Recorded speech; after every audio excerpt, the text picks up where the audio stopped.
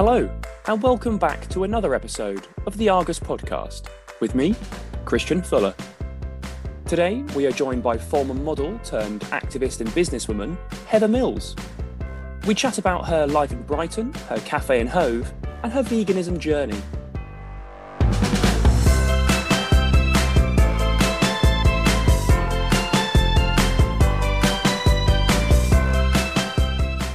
Thank you for joining us on the podcast. It's a pleasure to have you on. Looking forward to it. Nice to meet you. Firstly, what title do you prefer to go by, if any? Activist, campaigner, businesswoman, athlete, model? Interesting. Definitely not model. Haven't done that for 100 years. I don't know. What do you call someone that does a multitude of things in many areas, but a problem solver, I suppose. It's just whatever the problem is, there's always a solution, whether it's in animal rights, health, environmentalism, making a difference, disability, just anything possible. So I run a number of companies, and I never give myself titles. And when people say, "What's my title?" I'm like, "Oh, I haven't got a bloody clue." What? I just don't think of things like that. So I suppose philanthropist, entrepreneur, investor, a multitude of things. I was going to ask whether it's changed throughout the years, but I suppose it's kind of progressed. It's all of them. All of the above. I mean, literally, if someone spends a week with me, it covers everything. So one minute I could be counselling a 13-year-old who's losing a leg from osteosarcoma. The next minute I might be on a discussion on some factory production that's gone down, or we can't get some vegan cheese through the Brexit borders since the Brexit, or, could be anything. It changes every, 30 minutes ago, I was just talking to the government on the phone hacking. So it changes every hour. Before we jump into your life and career and so on, can you tell me a bit about the business convention you've got coming up in Brighton next month?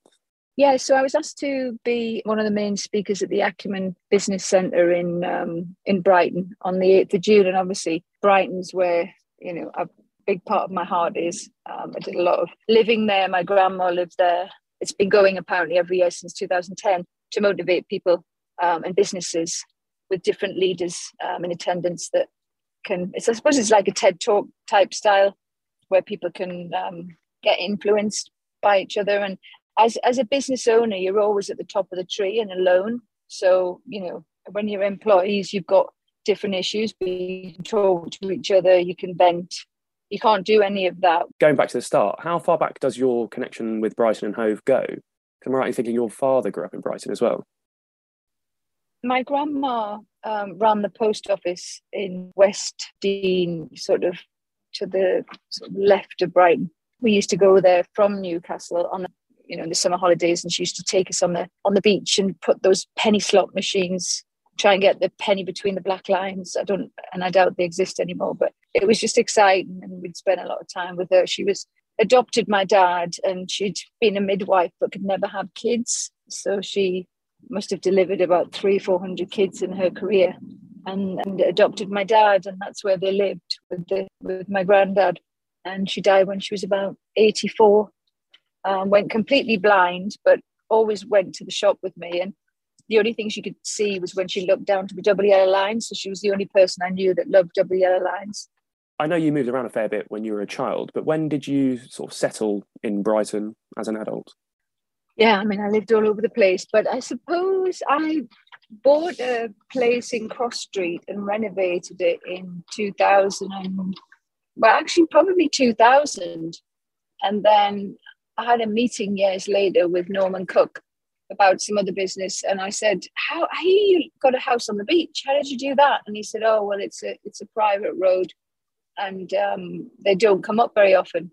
But the ex-editor, I can't remember his name, it was that long ago, of a newspaper, and his wife was selling one of their houses that needed renovating on the beach.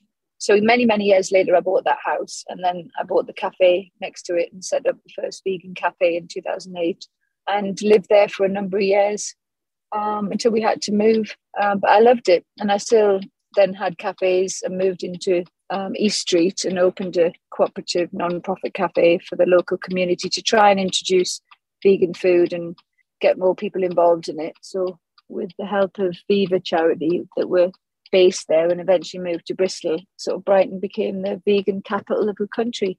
You mentioned that that road you've famously lived on with Paul, and quite a renowned road for its residents, I suppose. Is it odd knowing people's fascination with that road and its residents? Yeah, I never lived there with him. That was always my house. But it was known for that. But I only knew Norman and Zoe there, who were absolutely fabulous. All the other known people came well after I'd left. How do you look back on those times living in Brighton and Hove?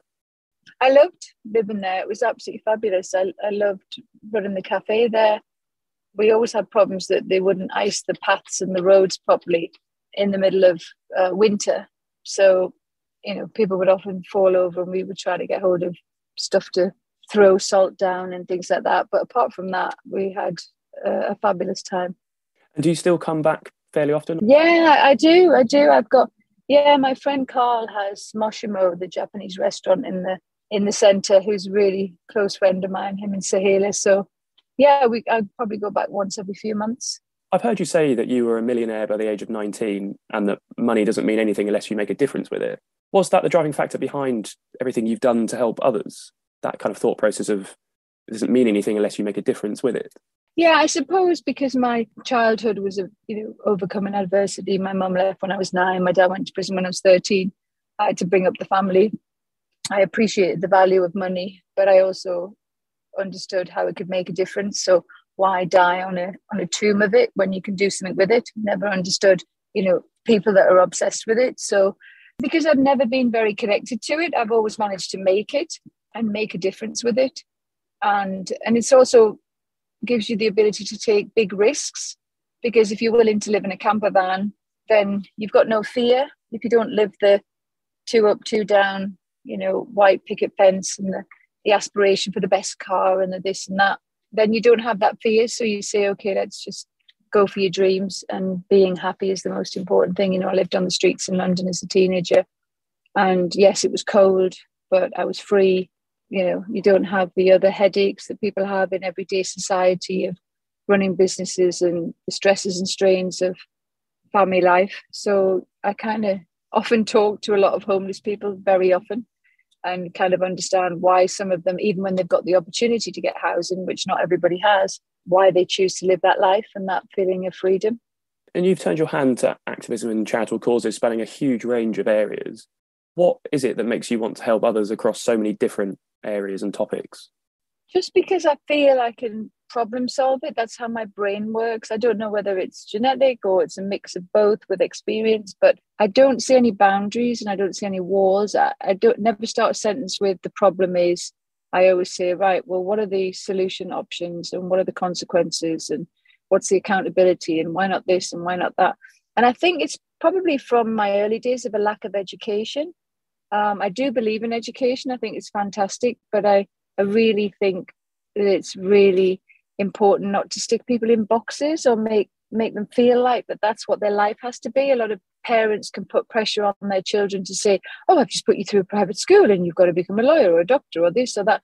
And they don't give them enough freedom to discover who they are and what they want to be. But at the same time, you get other parents that just allow their kids to get away with murder, that there are no boundaries and they don't learn to actually have some responsibility and sit and think about, being a contribution to society. So I don't know, I don't see any reason why there aren't solutions to things. There's always a way around something. It might not happen in the timeline that you want it to, and it might mean you've got to try 1,000 ways to get there. But it's about how much do you want it and what difference do you want to make. A large part of your life is veganism. If you wouldn't mind just telling me sort of how that first came about for you. Yeah, it was accidental. I was a typical Geordie sausage to meat and veg growing up. And but because we were poor, we only got meat on the weekends. So I used to go, oh, people are so lucky, they get meat more than once a week. So we were basically vegan accidentally. It would be like bean and mashed potato pie most of the week. So when I had my accident in 1993, I'd been working in the war in the former Yugoslavia, came back and was advising the Shadow Defence Secretary, crossed the street, police motorcycle, chopped my leg off, crushed my pelvis, punctured my lung. And they kept chopping my leg off more and more in hospital. And they basically said they're going to take it above the knee. And luckily, my girlfriend came in and said, you got to go vegan. And I was like, vegan, vegan? I have no idea what that is. And she said, I've cured myself of breast cancer. And I was like, well, I can't believe that. And I was only 25, but I had experienced a lot. And she took me off to Hippocrates in West Palm Beach. They put me on all this weird wheatgrass I'd never heard of, and sprouted juices and all this kind of stuff. But my leg closed and healed after 2 weeks. And bear in mind, I'd been in hospital for 5 months and nothing had happened. So I was raw vegan for a couple of years, but then I found it very boring in the winter, freezing cold, going in a restaurant, eating rabbit food. And when you're ill, it's essential. But once I'd recovered, I thought I could have a bit more balance. So I started developing, didn't want to go back to eating meat or dairy, because I then understood back then in the 90s just how bad it was for the health and the environment and the animals. But there was only a small group of us that got that. The rest of us thought we were crazy. And so I developed, meat, fish and dairy alternates back in the 90s so that everybody could carry on eating what they, liked as a junk food, but it was a healthier junk food and it didn't hurt animals and it didn't harm the environment. So that's how it came about in the 90s. So I set up a company which later became Bee Bites, and opened the cafe in Brighton on the beach. And 3,000 people turned up, and we did Japanese Mondays and Thai Tuesdays and, Italian Wednesdays and English Sunday roasts and lots of cakes, and just showed that you could replace every single product like for like with the meat, fish, dairy or cake alternates. We had a running sushi bar with little cupcakes. We did a creche area where everyone could pop their kids in so they could actually breathe for a minute while the 2-year-old was running around, and just created problem solving and took away that myth that veganism was just lettuce food. And it took a long time, but finally people are basically understanding it. And then the other thing I did was replicate all the dairy cheeses for vegan cheeses, and went to the heads of the dairy companies who weren't interested and thought we were crazy. Or I do speeches at the EU Agriculture Future Farming in Brussels. But by the time they tasted the food and said, but it tastes the same and it's melting the same. And then we got Bee Bites cheese into Domino's Pizza. And then I developed the first plant-based Whopper for Burger King. And in 2003, I'd done all the McDonald's range, but they weren't ready for veganism. So it was just literally saying, right, so how can we make McDonald's and Burger King, make the same money that they've made, but without harming the animals and the planet and the environment? And so that's why I replicated everything. And that's where we are now. It's finally worked after 30 years. Veganism is obviously still something you believe passionately in, but is it more so now than at the start of the journey? Well, I'd say yes from day one, but once I was in 6 months in, I would say it was equal, because when you first discover something, there's nothing more passionate. It's about when people discover something and it becomes their passion. I mean, now I'm very problem solving, because you get certain vegetables. When you're over 50, you've got less hydrochloric acid and digestive enzymes to break things down. So meat is troublesome, dairy is troublesome, cauliflower is troublesome. It's not just meat and dairy, which are far worse, but anything that troubles the body that you can't digest, you have to work out. You might have a fructan intolerance. You could have, severe acid reflux. So there's things I've learned more and more on the way. So we developed FODMAP ready meals. Don't know if you know much about them, but it's about whether you can handle sorbitols and polyols and fructans and things like that. So it's not just, you start with veganism, but then you move into things that are actually going to heal you or help you, but they need to still taste great, because life doesn't mean a lot if you're not enjoying your food and it's tasting good. You mentioned the Bee Bites Cafe, which is now Norman Cook's Big Beach Cafe. Was it simply a case of just you lived here or around here, had been here, and a case of higher proportion of people interested in that lifestyle as to why you chose Hove? No, it was, I saw the cafe and it was a fish restaurant, and I thought he was looking, to sell it, I'd heard. And I said, why don't we make this into a vegan restaurant? And then we outgrew that, and it was only able to be open in the summer because it was a seasonal cafe. So I then moved it into East Street, and people just wanted an all year round cafe. And then we had to make a decision. Do we scale up the factories to another 3 or 4 really big factories that take as much time as running one cafe? now we've converted most of Brighton, or do we focus on the factories? And just at that time, COVID was coming, and the business rates, people tripled the business rates for everyone that was doing a healthy business. And we just said, right, now's the time to focus on manufacturing where we can do a huge difference. And we saw that restaurants and cafes were starting to introduce our products as vegan options. So we didn't see 100% vegan cafe really expanding or surviving, while the big corporates were now willing to put vegan options onto their menu. And that was my dream. The whole thing was to get people more access to good vegan options. Do you still know Norman Cook, just out of interest? Yeah, I do. Yeah, no, he's a great guy. Zoe's a lovely, lovely lady. They're both really great. I think Brighton and Hove already has a higher proportion of vegans than many other places. But would you recommend those who aren't vegan to turn to a vegan diet sort of right away? I would get them to study it, make sure you don't have any intolerances, make sure you're taking the vitamin B12, whether you're vegan or not. Most people need B12. And then on the omega-3 side, we do an algal oil called V omega-3, which you can just get online, v-omega3.com. And it's the highest level docosahexaenoic acid. So most people think omega-3 comes from fish, but it doesn't. It comes from the algae that the fish eat. So if you're going to have a piece of fish, we can sit and debate that all day. But if you're just going to take a capsule, why would you take the secondary source? Why would you allow overfishing to kill fish, to squeeze the omega-3 into capsules, when you can just take the original algae capsule, which is pure and mercury-free, not refined? So once I worked this out, I said, we need to get that out there. And the second reason for doing it, about 15 years ago, it took many years to make this algae from a top strain. The second reason was because a tiny percentage of vegans can't convert a short-chain fatty acid from the likes of linseed and flaxseed into a long-chain fatty acid, whereas omega-3 from algae is already that.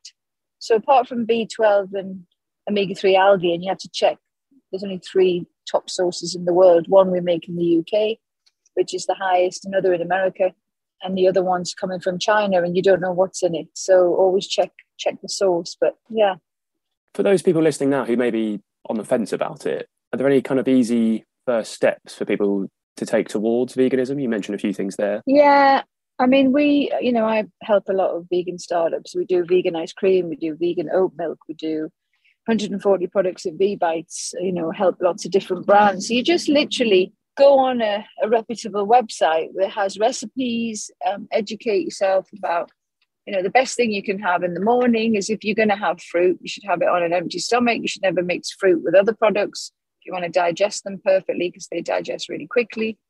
It's all right when you're like 18 to 24, and if you're lucky, your digestive system's perfect, you can get away with it. But as you get older, it's best to sort of spread these things out to get the best nutrition. So fruits in the morning, smoothies, juices, wheatgrasses, that kind of thing. Or some substantial food like oat milk and oats with maple syrup instead of honey.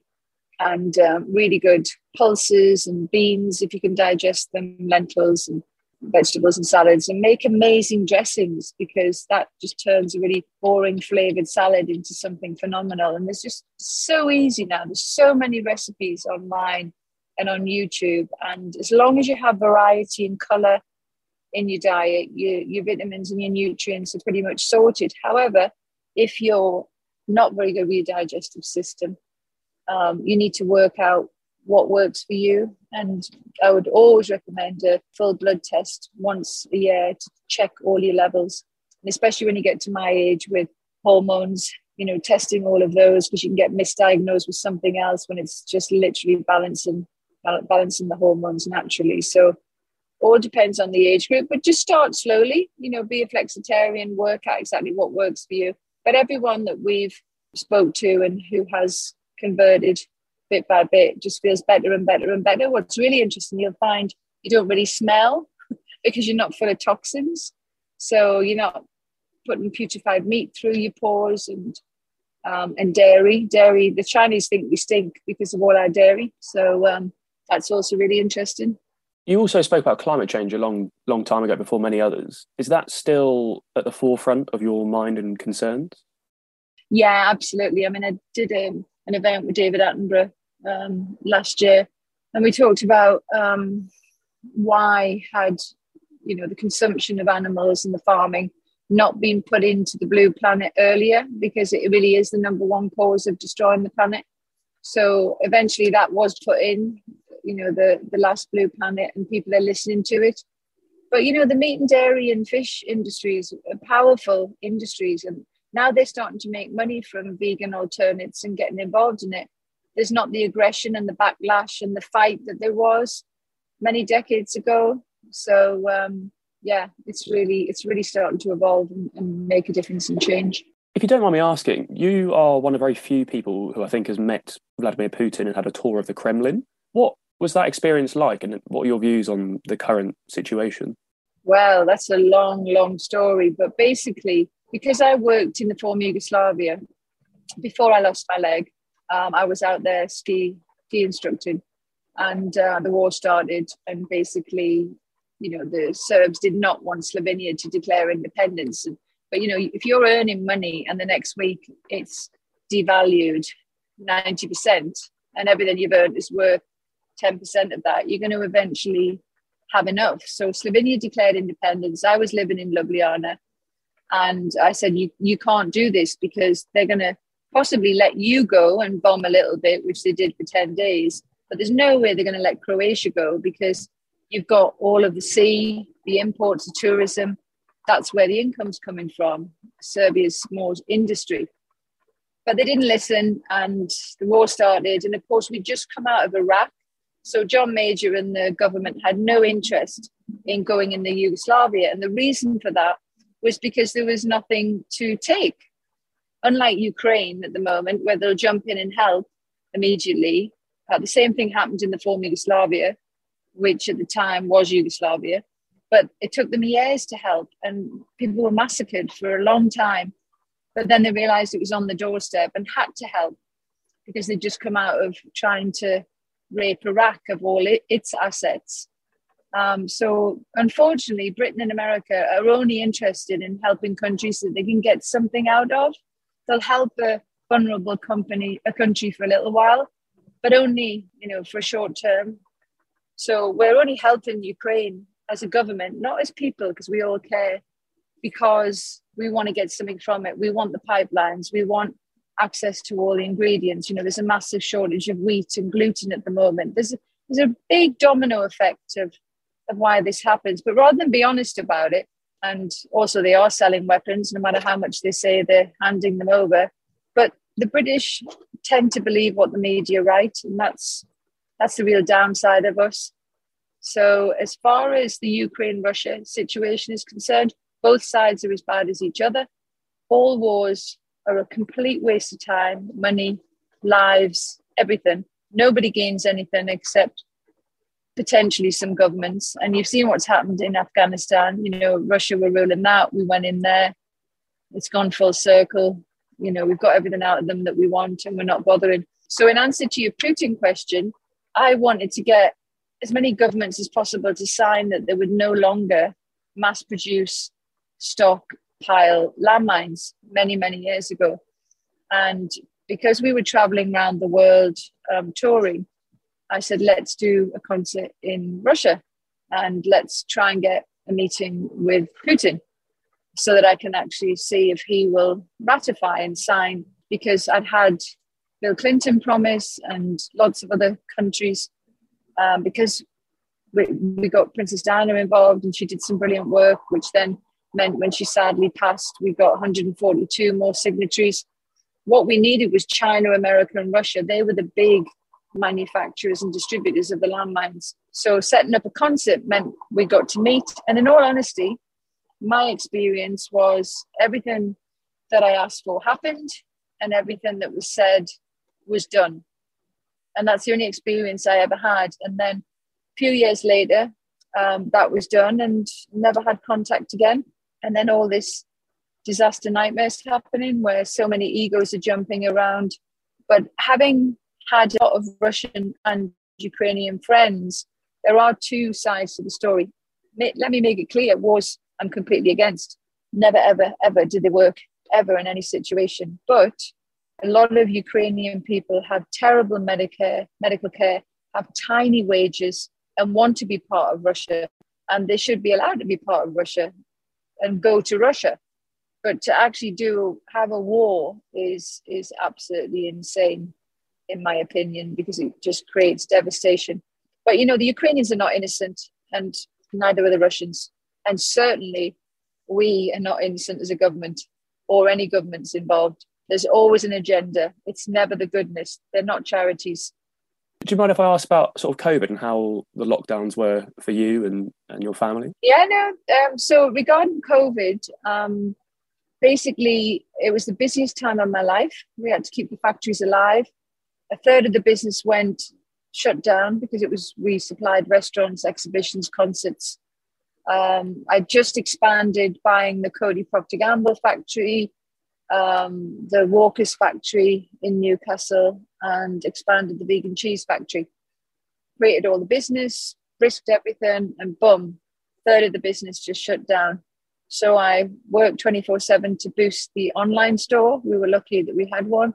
And then I traveled around to the countries that were still meeting before we went into lockdown.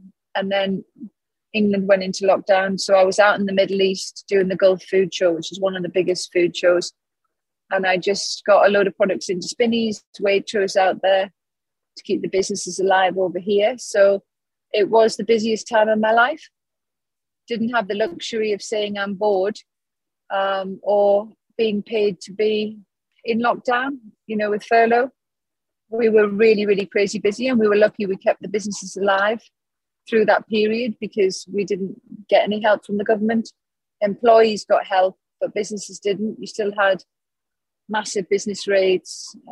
You still had huge overheads, the factories, utilities, millions of pounds that you had to find from trying to create some sort of business. So for business owners, it was the worst time ever. As an employee, it was a lot easier, but not for everybody because 80% of some people's wages don't cover their overheads. So, there's definitely a lot of difficulties. But when you have a huge amount of factories and 453 staff that you're responsible for, you need to get your acting gear and get to work to make sure that they keep their jobs. You've turned your hand to so many different things, from activism to skiing and so on. What does Heather Mills do in her spare time now? Family. I'm full on and full off. I did a small merger with a German company a year ago, and they came in and analysed my business and said, okay, we've analysed it and we need 14 people to do your one job for you to be able to get on with the macro. So that's changed my day from a 20-hour day, 7 days a week, to a 10-hour day, 5 days a week. So I do actually have some time now. And I love to visit, National Trust houses. I love to do sport. Love to go hiking with my family on my time off. Love eating, trying out restaurants. Love going to the movies. Love going to the Everyman theatres, lying on those big sofas. Just relaxing and going on holidays with friends and family where possible. So, life's a lot easier now. It's not 20 hours, 7 days a week. We've got through the difficult 5 years of Brexit and COVID, even though Brexit is still a kindergarten at the borders and get problems with export and import, and you're always problem solving. But as you get older, you start to compartmentalize and put things in boxes and actually segregate things and not let them eat away at you 24 hours, because the problems are always continuous. They're always at you the whole time. So you have to embrace those moments where positive things happen, because everyone remembers the negative, and they need to sort of really make the most of when those lovely moments happen and just relish them and enjoy and love your family. I mean, there's nothing more important than that.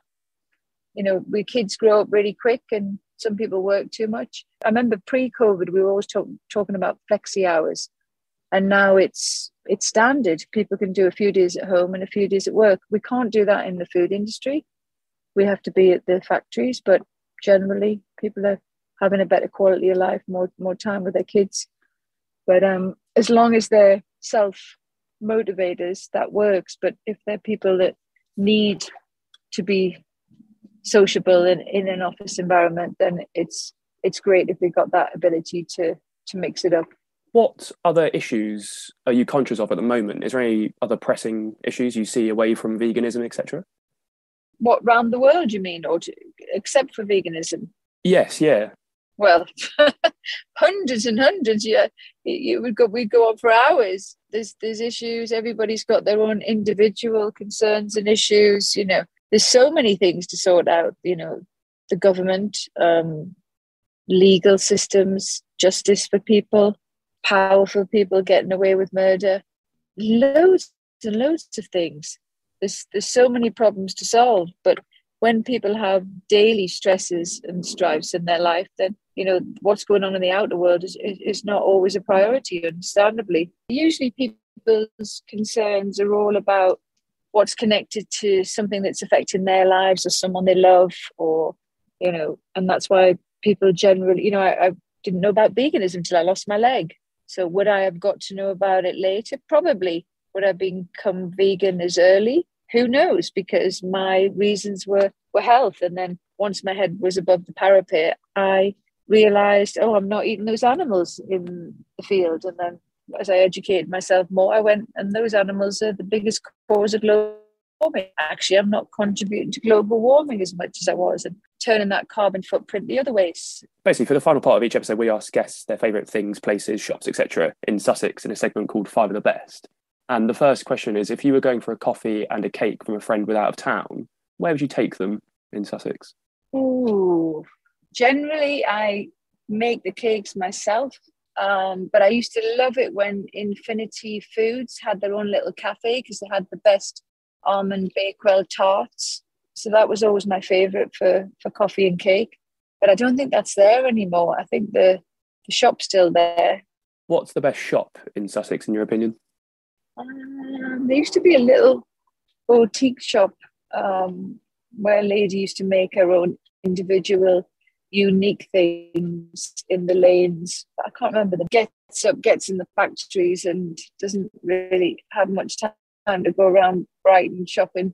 But I can tell you some of the good restaurants, you know, Food for Friends and Moshimo are my favourite when I'm there. But whether it's for a concert, comedy or theatre, do you have a favourite venue? Well, interestingly, when I was a kid, my dad thought it was a reincarnation of Richard Wagner. So we used to do the audio visual presentation of The Ring of the Nibelung in the Brighton Centre. I might Royal Festival Hall, the Brighton Centre, and the Barbecue Pit to see Eddie Izzard, Michael Bublé, you know, some really great concerts. And then a few dive bars where you can see some up-and-coming bands around Brighton I've really enjoyed. And there was one disco that I can't remember the name of. It was on the beach that me and the girls used to go to till 4 a.m. in our 20s. But I'm kind of past all that now. It's all a bit noisy. If you were looking to escape the city, do you have a favourite outdoors place to visit? Austria. When I got into ski racing and competing, I used to just go to the top of the glacier and stay in a place up there and switch off from the world. And yeah, that's my sort of real heaven. Nobody knows who you are and you're just hidden away. So Austria is my second home. You did touch on it a second ago, but just very lastly, whether it's for a drink or a sit-down meal, have you got a favourite restaurant, pub, bar in Sussex? My favourite restaurant is Moshimo. I love going to Food for Friends, but I introduced Carl to vegan food, the owner, when we first started, and he really knew where to go to get, you know, vegetables from Booker's when we first opened the cafe. And he's held a lot of vegan events there. Now they have vegan night on a Wednesday. So I love going to that restaurant. Well, that's everything. But thank you so much for coming on the podcast. It's been a real pleasure to talk to you. Not at all. And if you get a few minutes off, come and see us at the Brighton Hotel at the Acumen Business event where I'm speaking on the 8th of June. Fantastic. All the best. Thank you. Thank you so much.